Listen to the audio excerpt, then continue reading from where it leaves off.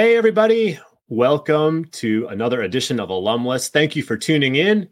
Here on the show, we talk about engagement strategies and educational advancement. I am Ryan Catherwood, and the gentleman there on the other side of the screen is the one and only Chris Marshall. How are you today, Chris? I'm great. Happy St. Patrick's Day.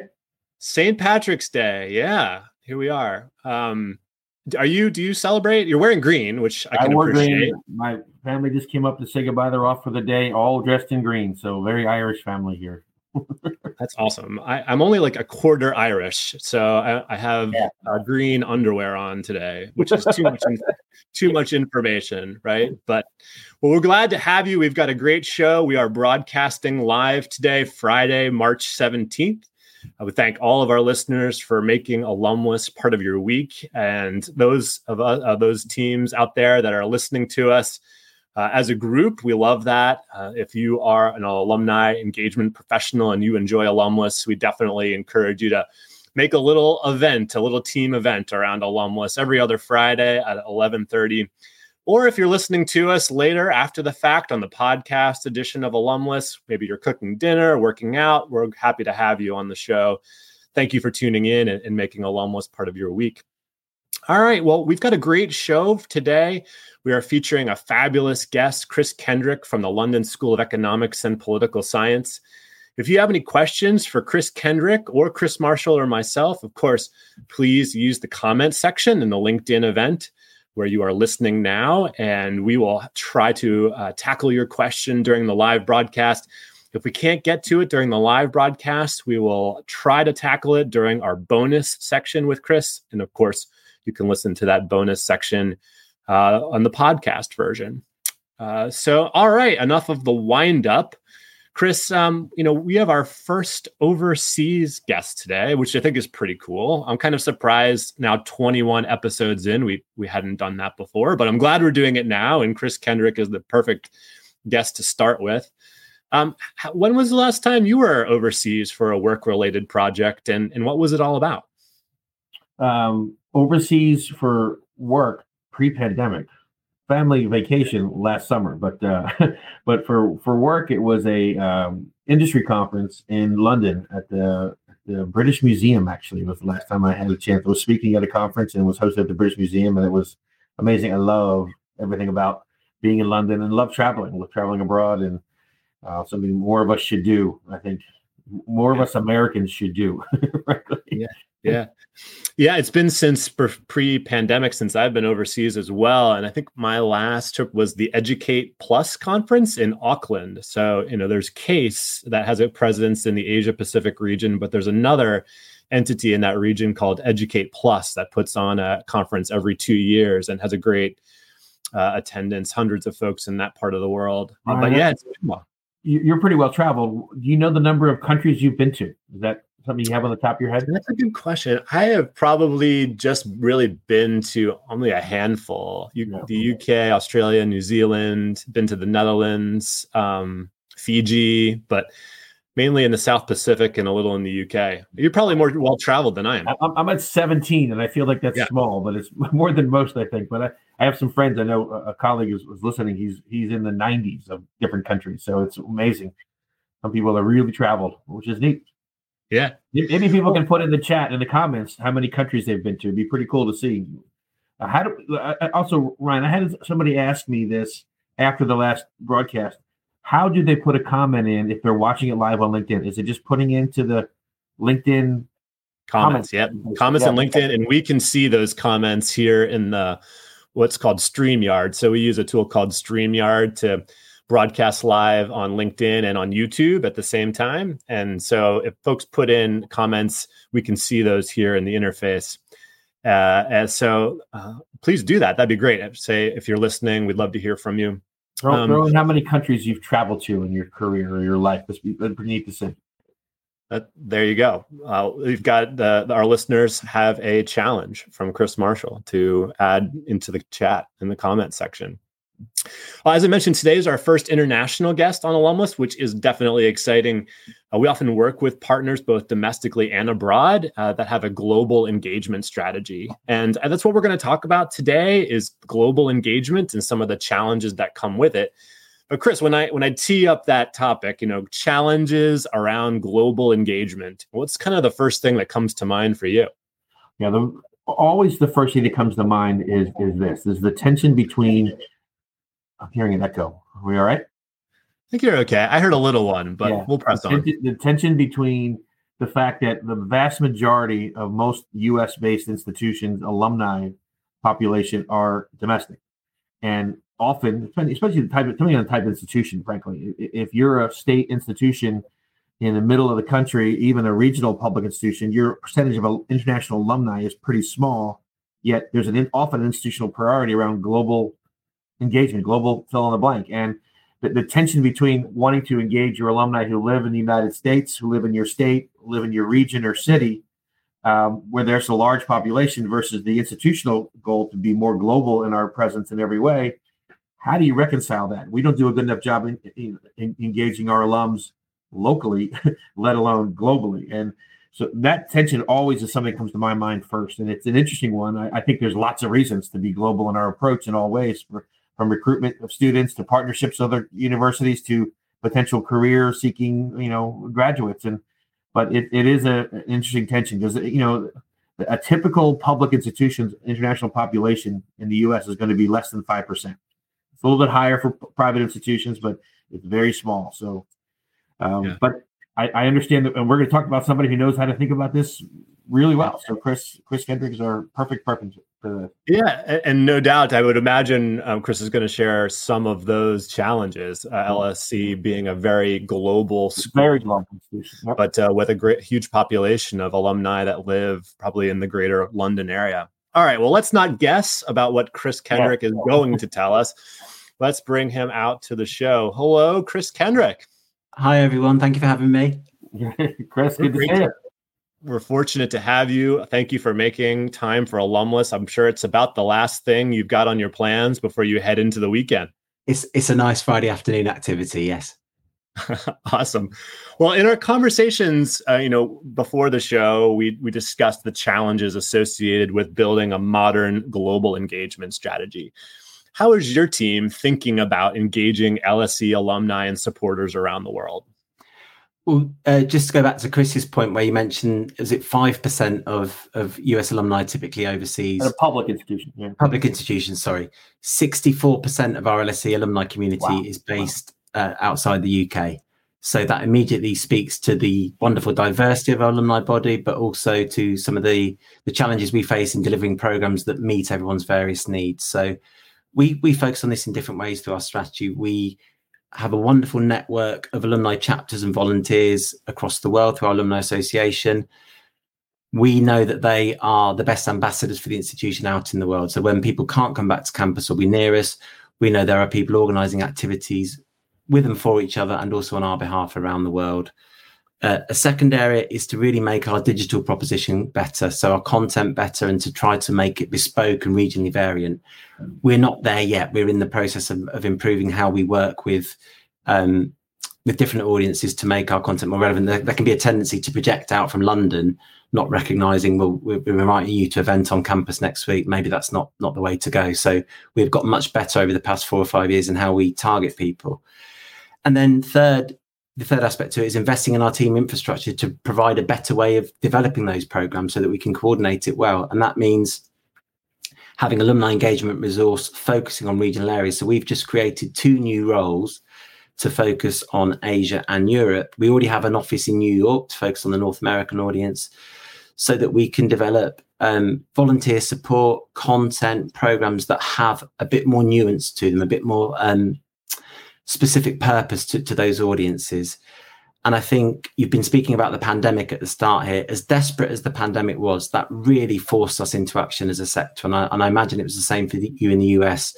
We were so heavily reliant on in-person event activity. Now, through the pandemic, we all learned on the hoof. We were suddenly having people, I'm sat in my son's bedroom here today. You're sat in various parts of your homes too. That was suddenly how we could operate, but we could still continue to keep the show on the road and draw people near. I think we've got to learn from here in the next phases, and I think we'll talk about that a bit later on as well.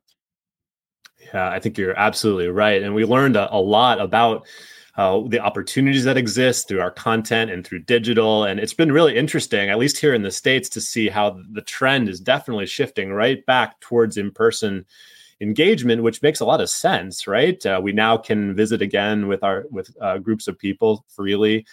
But what did we learn about digital that was so useful and helpful that we can carry forward and make sure that we don't forget?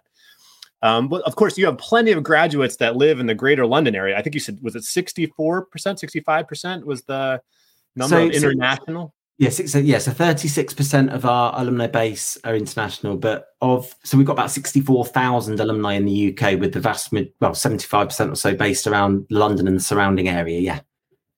And so how do those folks, the folks that live around LSE, what have you uncovered about their engagement preferences?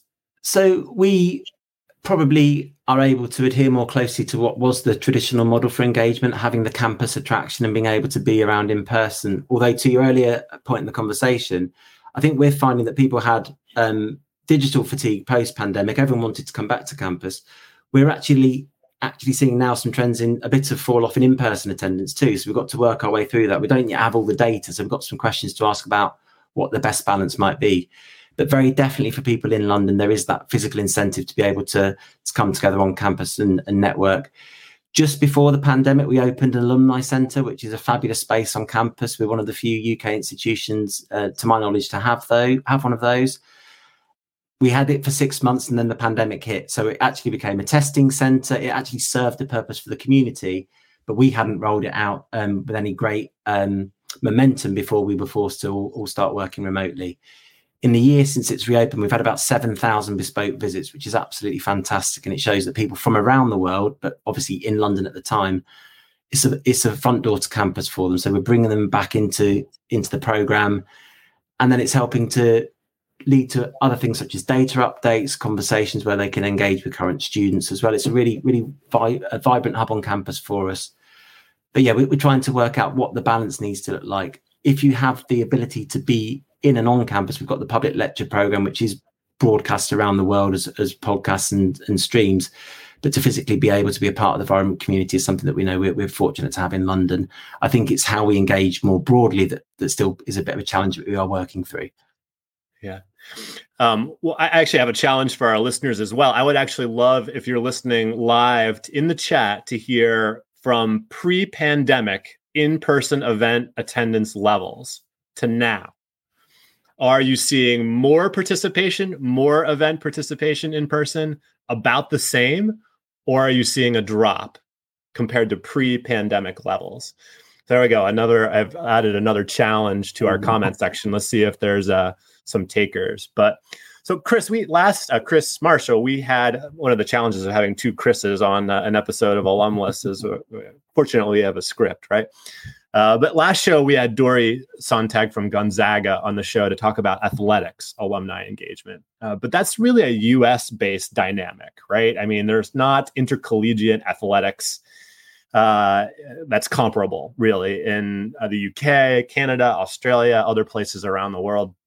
How do you think that changes the calculus on where to apply resources when it comes to engagement strategies? Yeah, well, I do think, though, that while there's not that same fervor we have around, for example, March Madness going on right now, last night and tonight. Good luck to Gonzaga tonight, by the way. The UK is different in that regard. Everywhere else in the world is different, but there's still, I think, strong affiliation to sport. I mean, if you rode crew, if you played rugby or played football, as we say, your affiliation to those groups, I think, will still be strong. It may not have the same sort of collegiate version that we have here in the U.S. So I do think there's affinity. I do still think there's affinity. But affinity, but not fan, maybe, right? Yeah, probably kind of the difference. Fandom, no. Affinity, yes. Maybe that's right. Well, I would love to hear Chris answer this too. But my take on this is, though, that it comes down to the two words that I think are the two that are left in the value that we can add to our alumni. And I've always said this: it's content and network. What can we provide that's unique to LSE in this example? From a content standpoint, is you have some of the best renowned, researchers and faculty in the world who can speak to your base delivering content. But you also have a unique, although you can get the network on LinkedIn, you still own the network as LSE. That's your network. And that's the two distinct propositions that I think we can offer. So I think what we're seeing outside, even in the US, we're seeing more schools leveraging those, but outside the US, you see those are the two areas where we're content and network, where you see international institutions leveraging the connections with their alumni in that regard. Chris Kendrick, can you comment just a little bit on that, on that follow-up thought on sort of athletics-related engagement? Yeah, and I know, Ryan, you and I have spoken slightly differently about the role that looking at sport can play in engagement for us, and it is very different for us in the UK, because while people will be members of various sports and athletic teams, there's nothing like the same fervour. We watch on Friday night lights, even a high school element that you have in the States. For maybe like, what on earth is this? You have stadia for college football bigger than our professional Premier League stadia. It's astonishing. Yeah. So we don't have that. But when I first joined LSE, I was immediately struck by something you just touched on, Chris, that enduring connection to the academic rigour of the institution and the social impact that we have. I've only worked at LSE in the sector. I imagine it's the same in other institutions, but there's almost an astonishing pride in what LSE's role in the world is. And I think that's the hook that we can always go back to. And that's the same with recent graduates and graduates of the 50s and 60s. That still hangs up and stands true. So it's a really interesting hook. And Chris, there's something for us to do in the global engagement about learning from professional sports membership. So I don't know if you want me to talk about that now or a bit later on, but I think it's something that we can really do that might be interesting. Well, let's follow up on our topic du jour, which is global alumni engagement. Not as though we've strayed too far from it, but you have a massive international alumni audience, including here in the US. You mentioned actually earlier that you have, I think, a New York office, right, for LSE. What have you discovered about LSE alumni that live in the US? And from an organizational standpoint, how do you think about and prioritize engagement strategies for alumni that live in the US versus other places in the world? Well, immediately there's that historic engagement of alumni with their alma mater in the US that is not the same in every part of the world. And speaking for myself, if I didn't work in the sector, I had a fabulous time at university. I can't guarantee I'd have stayed in contact with my alma mater because it didn't come naturally to us. I was at university in the 90s. It's embedded and ingrained in how I think a lot of you behave in the US in particular. So that can be seen for us that our oldest recognised alumni group is our alumni and friends of LSE in the USA. It's significant because ahead of the curve, probably not in the US, but for us here, like, wow, an alumni group, that's amazing. And it's a very different set of expectations that come from that. We've had a wonderful team in New York for the best part of 2 decades, and they obviously understand the local nuances of the audience with the connection back to the school too. So that works well for us. But we've got around 27,000 alumni in the USA, just for context. So it's a significant number of people. What we see is that high affinity. So for many US alumni, their year or years at LSE, possibly the first time they'd lived abroad. So a formative experience in their lives. And we're not actually competing with other alma mater in the same sense. We've got our complementary space. So a lot of our alumni volunteers I talk to, those particularly from the US, love where they went to in the States. They love LSE. They engage with both institutions, perhaps in slightly different ways. There's probably a bit more nostalgia for us because if it is that formative experience, it's slightly different. But it just allows us to really work slightly differently and to recognise that the challenge we have is where we can't quite match up to the expectations of what takes place at the big institutions. Because while we compete intellectually, we don't necessarily have the same resources for our programs that some of the US institutions do have. Right. Can I go off script for a second and ask? Yeah. It's your show. All right. You're the host, though. Right. Chris, how closely do you work with your colleagues on the development fundraising side to think about those 20,000 alums in the U.S., of those who have capacity, potential who can make significant gifts or any kind of giving to the institution? Is that a part of the strategy that you're going to coordinate with them, or are you thinking more broadly only? So we're part of the same philanthropy and global engagement office, and we work very closely with our development colleagues. We know that there is a more advanced relationship with philanthropy in the US than in other parts of the world. And in terms of even understanding the potential connection in the pipeline between engagement, volunteering, and what can come next in terms of philanthropy, in terms of cash support, that's further advanced in the US. So we work to try to bring forward the opportunities for engagement that help in those conversations for the fundraising colleagues. So we're getting much better at joining up within our international strategy for engagement, but it's always been there. It's always worked pretty well. But I think it's fair to say that there are more advanced relationships with alumni in the US than there are in other parts of the world at certain moments. Yeah, thank you. Just pointing out too, in our chat, we had two people chime in, Lindsay and Kimberly, that they saw a decline in in-person event attendance since pre-pandemic levels. But Lindsay notes that virtual engagement has diversified things and really opened up engagement opportunities for people around the world, which is a perfect segue to my next question for Chris Kendrick, which is, in our pre-show call, we talked about the idea of content co-creation, which is, I'm not sure it's like phrasing that we use very much in this space, but I think we're going to start talking about it a lot more, and how it's an important part of building a global alumni community. Can you share a bit more about the concept of content co-creation that we discussed, and how you anticipate using content to drive engagement?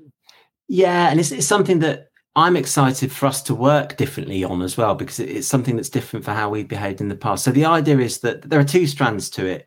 Internally, we'll work with colleagues to see how those beyond alumni engagement and communications can get more involved in what we do to engage our external audiences. So move away from what maybe a historic model of, we want something, we want comms to help us articulate it, away we go. We want to get people to become owners of their own content internally, so that we can recognize their expertise in the relationships that they manage in the institution. So that's one strand to it.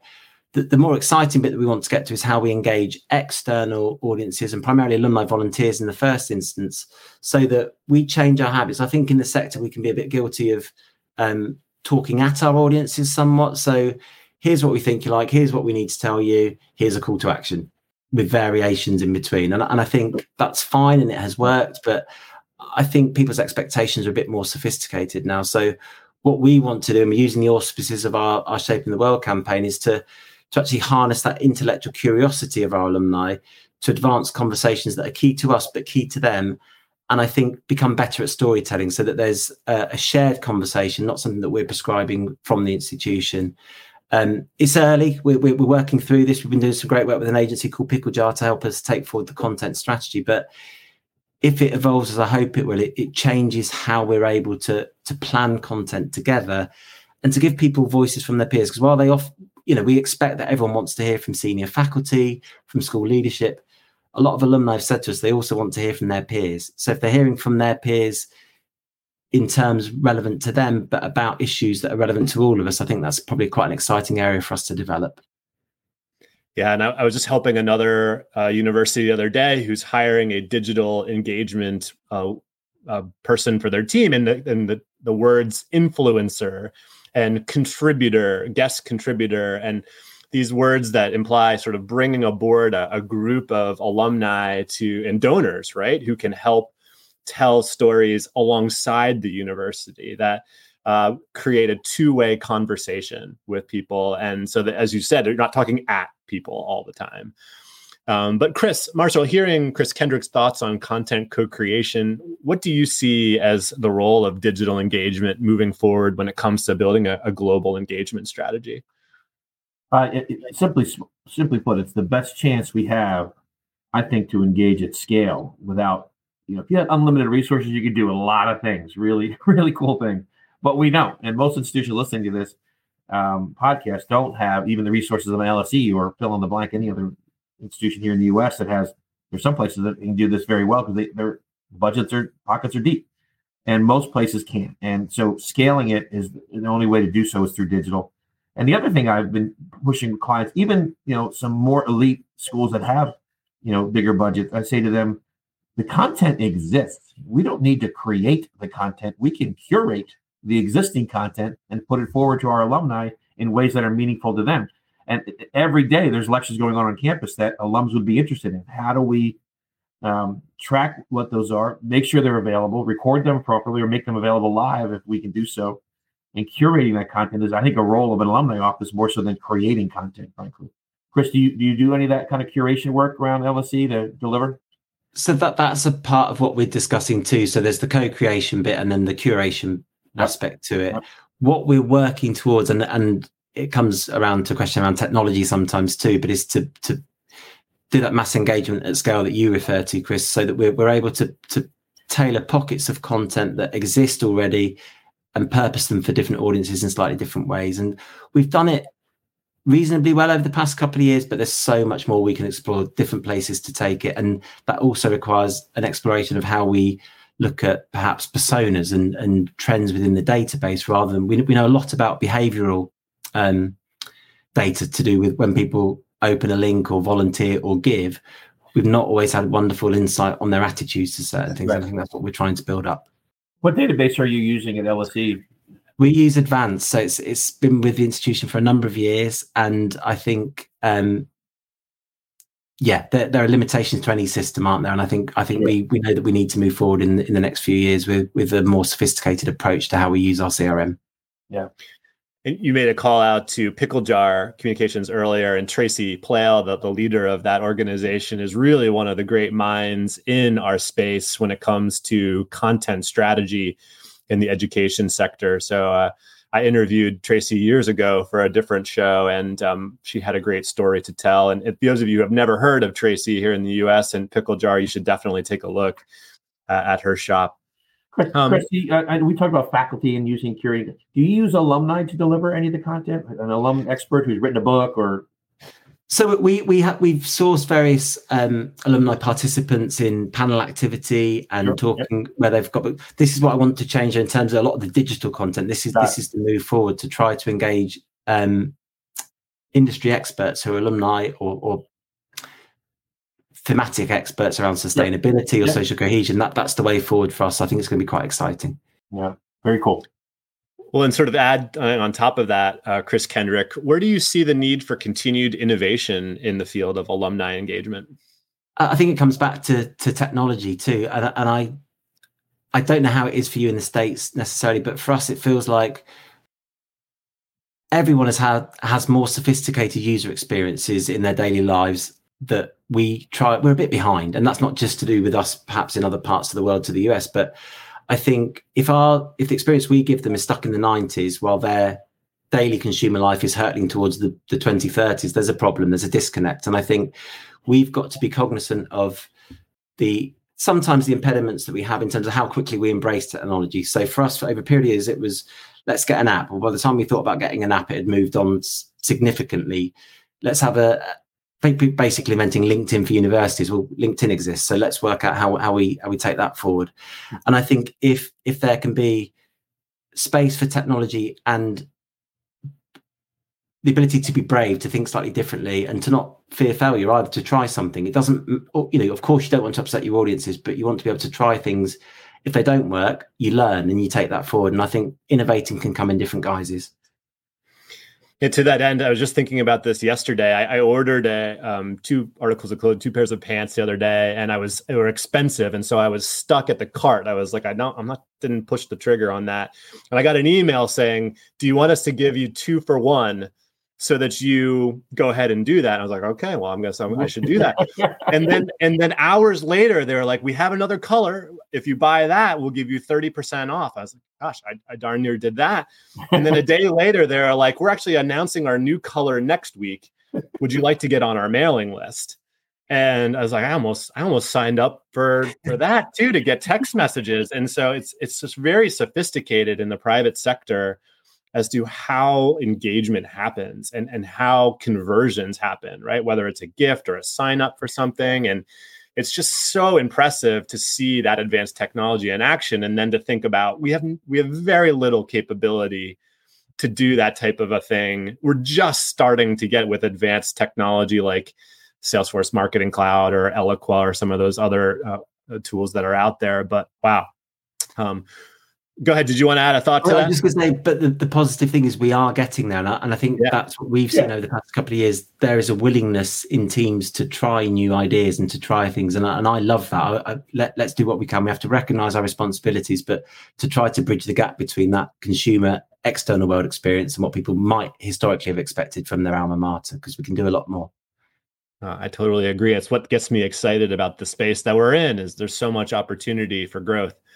We are bumping up against our top of the hour, which means we are finished with our live broadcast with Chris Kendrick. Of course, we're going to head to the Zoom room and record our bonus segment. But before we do, Chris Marshall, who is our guest on the next Alum-Less? Dan Olds from Bowdoin College. Dan has a lengthy experience in the business. He's at Colby College for a while, went down to Queen's University in Charlotte, and he's back up at Maine and Bowdoin College for the past year. And the topic's going to be focused around engaging and managing volunteers, international volunteers from their perspective, but also micro volunteering and the work that they're doing. Some really cool stuff right now around focus group discussions with their alumni that I've been part of, and it's been a lot of fun. And so Dan will be our guest in 2 weeks' time. Awesome. All right. Well, we'll say goodbye. Have a great weekend, everyone. Be sure to subscribe to the podcast edition of Alum-Less to hear our bonus section with Chris and all of our other guests. Thank you so much for joining us, and we'll see you in 2 weeks with Dan Olds.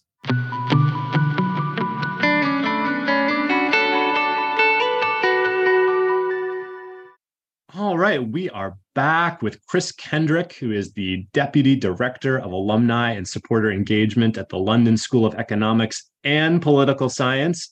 It is not just the London School of Economics. It has political science in the title too, which, how come it's not LSE and P? I mean, that there had to have been a conversation at some point about that.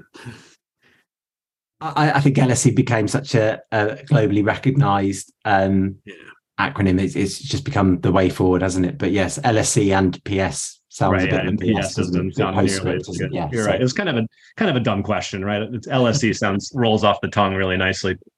But it's fair to say that that LSE is one of the world's most recognizable educational brands. I mean, I think even people who aren't familiar with schools overseas here in the US or elsewhere have heard of the London School of Economics. And I thought it would be good for listeners to hear from you on what does make LSE such a unique school, and why have we all heard of it?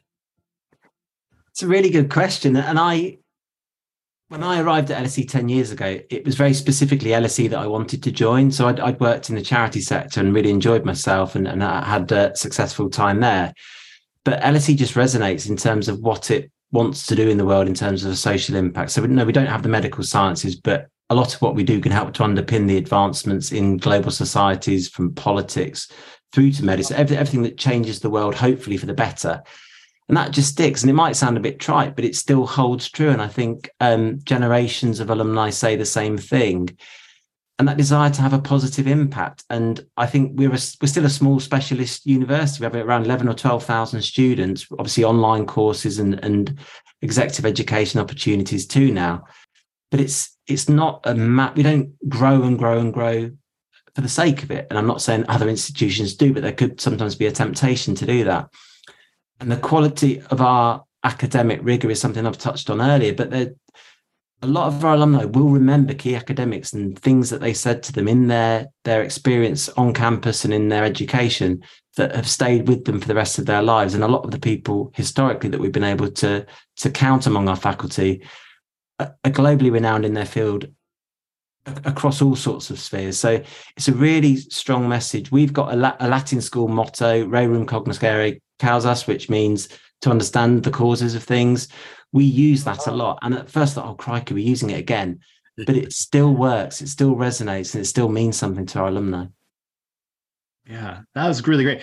And the area of London where LSE is located, is it part of like an education sector of the city? There are other colleges right around it. Like, how would you describe where in London it is and the feel of the campus? So I think that's part of our strength too, because we're right next to the Royal Courts of Justice. So we're in central London. It doesn't feel like a closed off campus. It's there living in London. So you walk out of our offices, turn left, and you've got the Royal Courts of Justice, where on any given day you'll see news broadcasters with whatever's gone on there.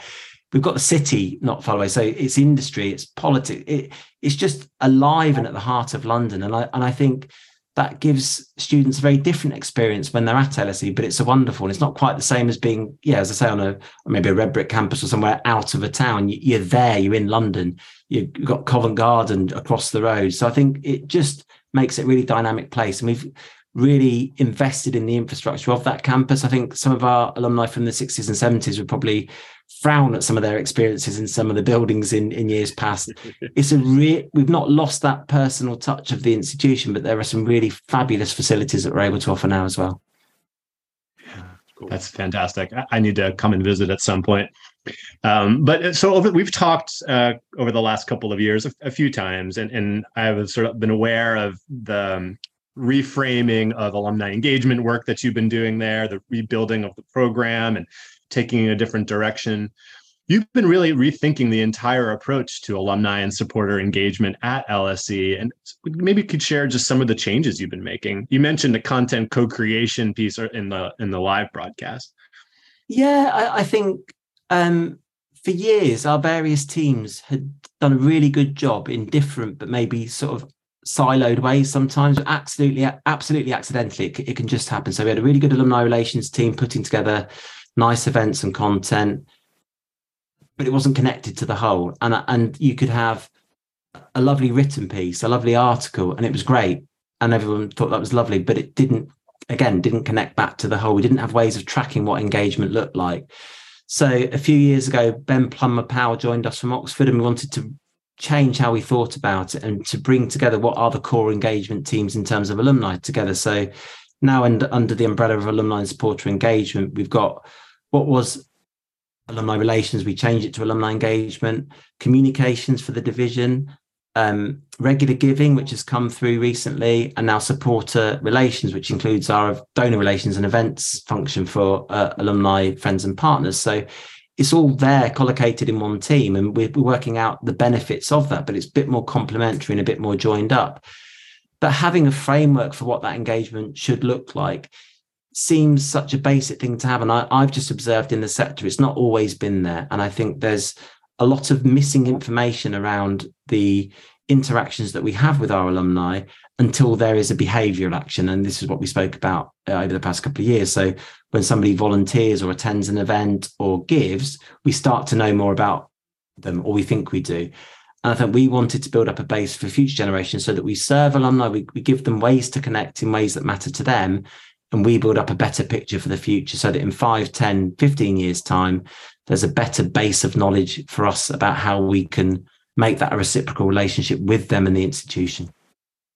Just a quick follow-up, Chris Marshall, before you ask your question. I'd be remiss if I didn't ask you about Protopia, because Protopia is, I have a relationship with the Protopia team, and you use Protopia, I think, as part of that acquisition strategy, right? Thinking about that lightweight touch point at the top of the engagement funnel.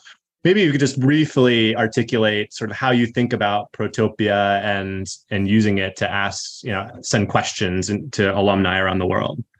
Yeah, of course. And it's a really exciting development for us to look at what you're much better placed, obviously, to talk about it than I am, but to look at what AI can do for conversations with students, recent graduates and more experienced alumni, to bring them together and to not have us stuck in the middle of it. And I think too often there's been a request comes into the alumni team farms it out, and then we work out how there's a connection. And before you know it, there's a circle that's taking a lot of time to be rounded and to be complete. And I think it's letting those exchanges take place in a safe environment, but where people can pose questions, where they get the answers immediately. And I love the idea of it. And it comes back to my point about technology, to try to embrace things, to try to embrace what people would expect of their lives away from their university is a really exciting opportunity for us. So we're able to connect students and recent graduates with alumni who've been on that path before, and now they're elsewhere in the world, hopefully going on to great things with their lives after LSE.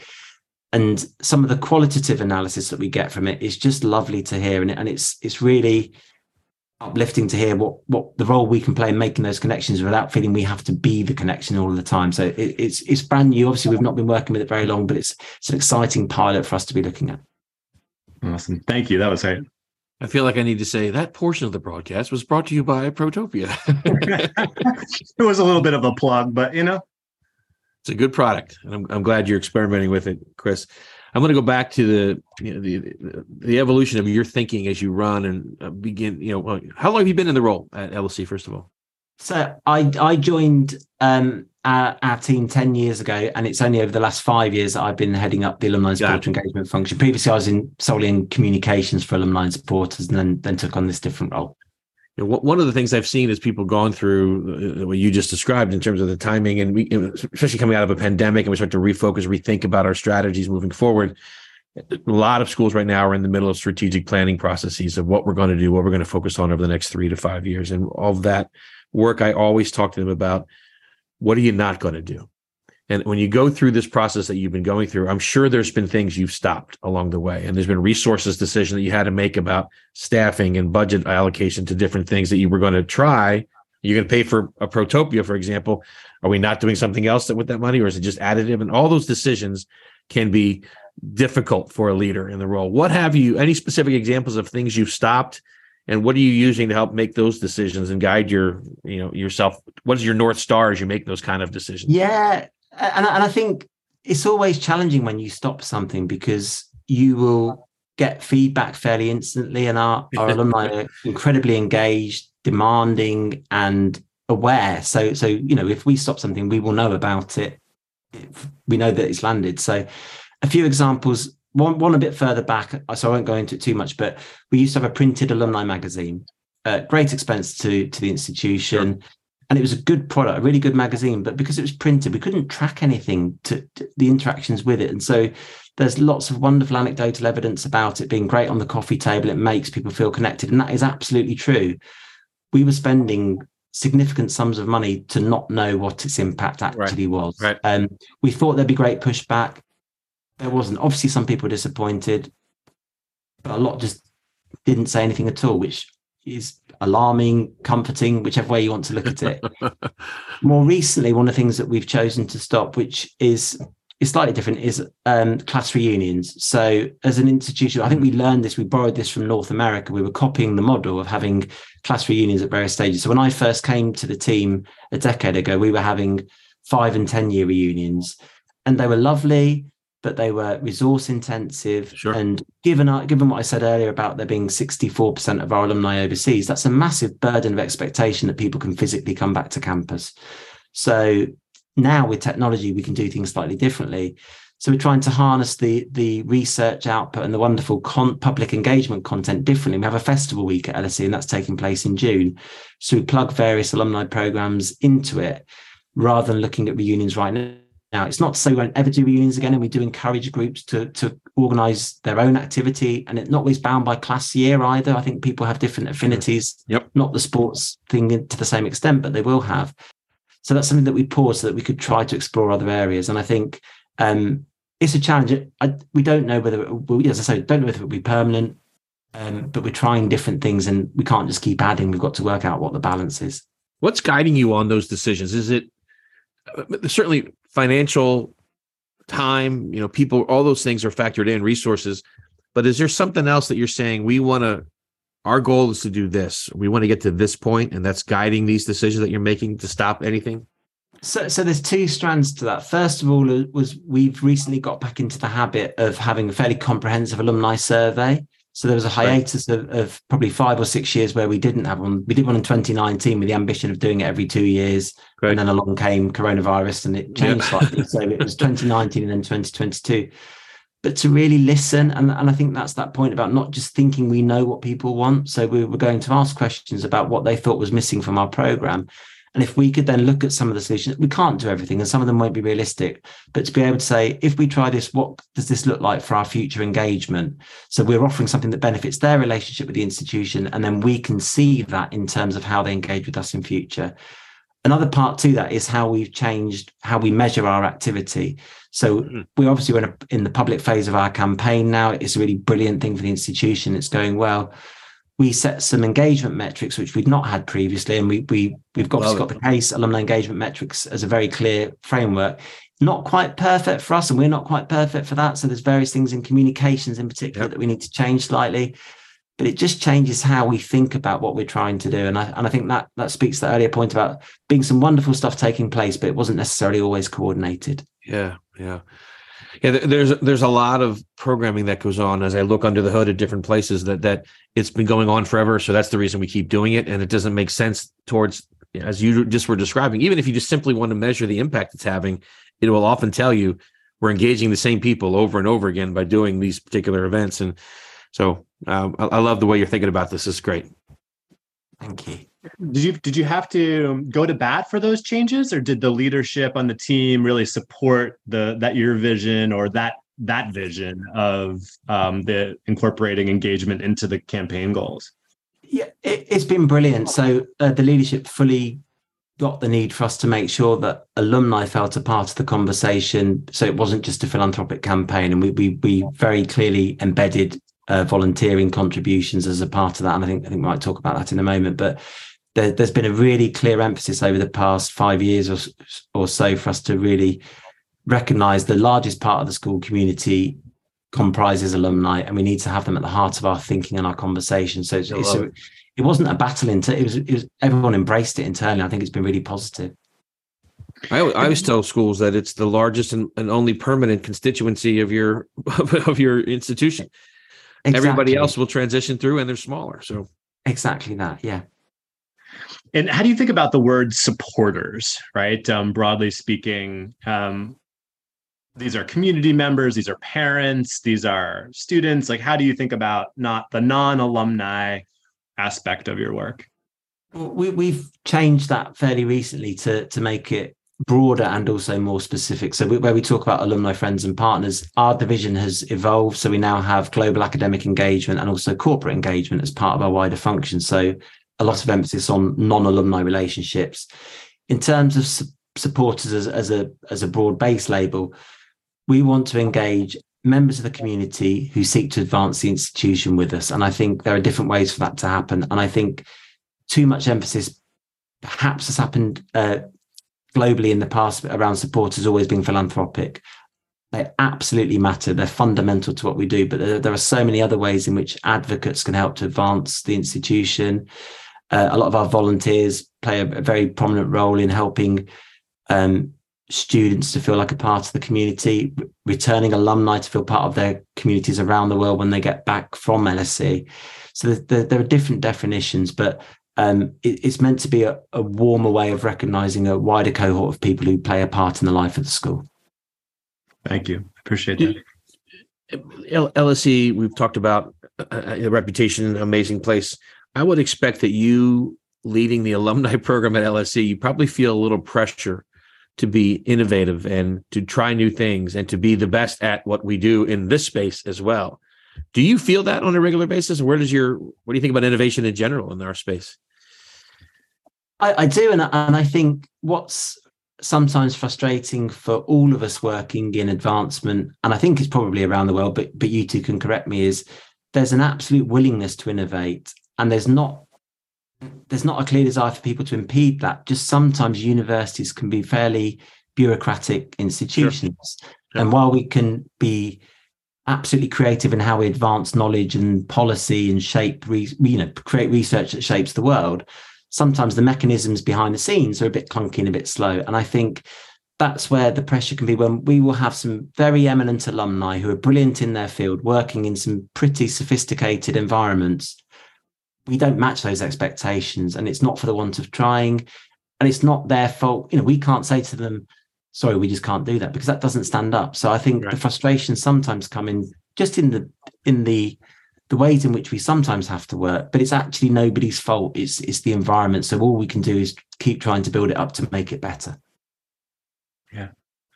And Chris, I have often used the LSE Alumni Hub website as a gold standard example of a really fantastic digital presence for alumni and supporters. I regularly share it with folks that we work with. And could you share just a little something about how you've been thinking about your digital presence and how does it play into your overarching strategy? Yeah, of course. And this comes back to mentioning when we launched the public phase of our campaign, because we have a campaign website which emphasizes the need for and impact of support to the various priority areas for the institution. But we were really keen to demonstrate that the campaign was not just primarily about people giving something back. We wanted to offer something to our alumni through the auspices of the campaign. So the Alumni Hub brings together our various learning opportunities, support resources, and community content for alumni. And Kerry Jones, I know, Ryan, you've met Kerry, our head of alumni engagement. She's fantastic, and she just drives the team through a pandemic to make all of this possible. They took the platform that we had and in a really short time frame turned the Alumni Hub into something that's much more in keeping with the digital experiences people have elsewhere away from university. I keep going back to that, but I know that university websites are always a few steps behind, aren't they? Oh, we'll look like the BBC one. Well, BBC's moved now, so how do we change? So I think I'm really proud of how she and the team worked remotely from afar to bring that together, and at the same time the campaign site was being built. So we serve two slightly different audiences with them, but there's always the connection back to the campaign from the hub and from the campaign site back to the Alumni Hub as well. Yeah, the really, what I like about it is the integration of the content from the campaign to the alumni site, the way that fundraising messages are nicely interwoven into providing content, providing resources, right? Just as you described. I think if you are listening to this on the podcast, you have to hop over and check out the LSE Alumni Hub, because it's a really great web presence. Another aspect of your strategy I'm familiar with is your goal of increasing the amount of time alumni spend volunteering on behalf of LSE. And you're tracking time actually as a key metric, which I think is great and interesting. Lots of schools are tracking volunteers, but not necessarily time spent. And so why is that important for you all, and how are you tracking that? Well, it's a starting point to get somewhere better, I hope. So we had a range of wonderful volunteer activities taking place all around the world, from the committee-led experiences where there's almost a defined way of counting the hourly contributions, to mentors meeting with students and recent graduates. But we had to bring that all together to try to have something comparable with a philanthropy target for the campaign. Now my take is that the volunteering hours method is imperfect. It's inadequate. It doesn't demonstrate the depth of the impact. So it's a starting point for us. What I really want to get to is a better way of connecting back those volunteer contributions to the impact of the campaign. So it helped X number of students. It helped to advance a digital program for the wider community. So it's good, but it's flawed. And I think that's the bit we need to count it. We need to demonstrate to alumni volunteers that what they do matters. And I think in the past we weren't even able to track it. So the teams put a great deal of work into being able to count the hours and track that performance globally, which is no mean feat when we've got 80 international groups and chapters all over the place. It's a big endeavor, but that's just got to be a part of what we do in future. And I really want to connect it back to demonstrate impacts. I think volunteers would appreciate that more as well. Is it a self-reporting tracking system, or is it an estimate of potential hours based on the role, or how are you coming up with the formula? We assign, and Kerry's the better person to speak to on this, but we assign time to the type of activity. So we've got an gift an hour. There's an advocacy program that's easily defined. With some of our committees and senior volunteers, we can't possibly accurately measure the contribution they make because it's profound. So we sure. Try to, but then again, how do you ascribe value to one person's hours over another's either? So it's a starting point for us, and it's going really well. I just really, really want us to become more sophisticated, and I think that we will. Ryan, we're aware here in the States, there are some institutions that actually track similarly the hours, and they assign a monetary value to it. There's some organization that calculates that the average cost of a volunteer hour, something like $25 or $30 an hour. You have 1,000 hours that have been given by a volunteer. That's a $30,000, and they monetize the value of the time and hours. I've seen several schools do that make that attempt, and it's interesting to think about. When you do it in aggregate across an entire population, it's millions of dollars, and it's fun to think about. I'd love to hear from. Sorry, Ryan. No, go ahead. I just say I'd love to hear from institutions who found another way too, because I think there's a gap, and we really want to explore it as a team. And again, it was a huge amount of work to get to this. It works well. It's great. I think then when we want to demonstrate impact, there's just another layer that we know we need to get to. So if you're listening to this and you have an idea for Chris or want to hear more about what Chris is doing, just reach out. Chris, do you want to share your email address? Yes, c.kendrick@lse.ac.uk. Right. Time is such an interesting measurement, because on one hand, it's how many times, right, have someone engaged, or after the first time of engaging, how much time goes by before maybe making a gift, or how do you associate a volume of time of volunteer contributions, as you just described? Like, time is a really interesting sort of variable in the work we do. That's It's like, it's not in the case engagement metrics, right? We're not reporting out broadly as a community on time in any kind of meaningful way. We're kind of dancing around it, but it's a really interesting component of what we do that's sort of embedded in almost all of it, right? Yeah. And just to add, sorry, Chris. No, you go. Just to add as well, there's a slightly different component that we've introduced over the past couple of weeks, which I love, and that's to ask alumni around the world to talk about how they're volunteering in civil society. So not just volunteering for LSE, but having an impact on the world. And it's been beautiful. We've got alumni in Colombia planting trees, people supporting homeless organizations.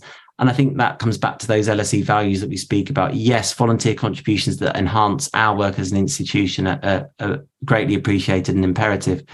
But then the actions that people take in the world around them is really, really precious too. And I love that we've started to develop that. It doesn't count in the same way, but it shows the impact on the world in different ways. Yep.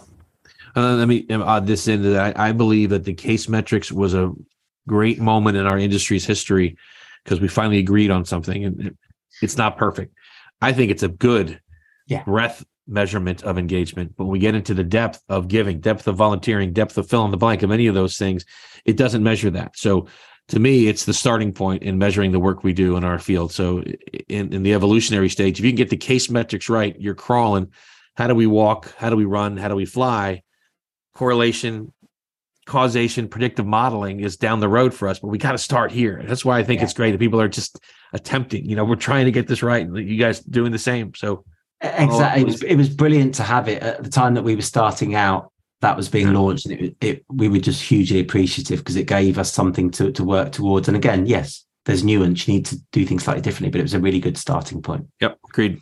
When you think about how to scale engagement, alumni doing things in their own communities is really only one of the truly scalable ways to, right? I mean, because it's not about hosting events and things of that nature. It's about motivating people to act and embracing alumni in their communities doing good as part of a culture of philanthropy that the university tries to instill amongst its alumni, right?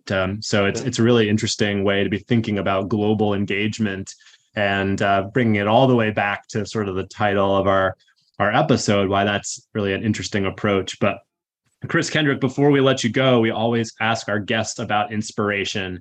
Where do you find it? The books that you read, the music that you listen to, the podcasts besides Alum-Less that are part of your rotation. What would you recommend to listeners? So from a work perspective, and this isn't intended to sound awkward, but when I was setting out to look at what I thought things could look like for us with alumni and supporter engagement, that's when I stumbled across your work, Ryan. And I read various articles on LinkedIn. I thought, I like this resonates. And it does, things won't always match perfectly across the ocean either. Things are different. But to look at the effort invested in thinking about our sector was really, really important to me. There was a report I looked at from years ago, which was on Ohio State, which was creating an alumni and supporter engagement framework. I think it's from about 2011. I think that involved a consultancy in relation to that. And I found that, I thought, this is great. So one of the things I like is being in control of your own learning as well, because we can often be directed at things that people recommend to us, and that's terrific. But to be able to use our own agency to advance our understanding of our sector and our careers. Yeah. So I really I like organically finding things. I don't think that's probably a particularly helpful message, but I love just stumbling around, and we've got great resources available to us to be able to do that. So that's the starting point. In terms of what I'm reading, I think we've become guilty as a generation of staring at our phones. So we stare at a screen all day and then we just stare at a phone all evening. And I'm trying to teach my kids to not be like that. So we've got a family thing this year where we need to read a minimum of 12 books, which doesn't sound impressive, but it's just for the months of the year. I'm currently on Stanley Tucci's Taste, which the documentary series he did in Italy. I'm neither a talented chef nor an aspiring one. I just really enjoyed it, and I'm really enjoying the book too. And it's a break from work. So I don't know what will come next. I haven't got a plan for it, but I like to look at things that aren't necessarily something I'm good at or familiar with, and to learn more about that. What was the other one, Ryan? Music, wasn't it? If you have something that stands out there for inspiration. So in terms of when working, I don't know if I'm just really old fashioned, but I can't bear to have lyrics while I'm working. it confuses me. My brain's not big enough. So I obviously go for classical music or some of the modern stuff like Max Richter, where you've got lovely compositions of classical stroke modern music. I enjoy that. And then I was in my late teens in the mid 90s, so everything that entails from the British indie scene is pretty prevalent in my ears for leisure, but generally speaking, it's quite varied. Awesome. Well, as to wrap things up, I'd just like to point out that Chris Kendrick said Ryan Catherwood, of one of his inspirations, which I think is a first on Alum-Less. All right. Stop. Huge ego going into the weekend. And also your point about reading, I just had the same inclination, and I'm like, my kids are watching me when they go to bed. They walk right by me and see me staring at the television. I'm turning it off. I went to the library. I got 2 books out of the library, and I am determined to be reading a book as the last thing that they see before they go to bed. And I also like reading the book too, which has been good. So, all right, well, let's leave it there. It was a great conversation today. Chris Kendrick, thank you so much for joining us. Thank you, Chris. Wonderful time. Thank you. Appreciate it. Thank you for having me. Good to see you, Chris Marshall. Thank you so much as always. And have a great weekend, both of you. You too. Thank you. Bye-bye.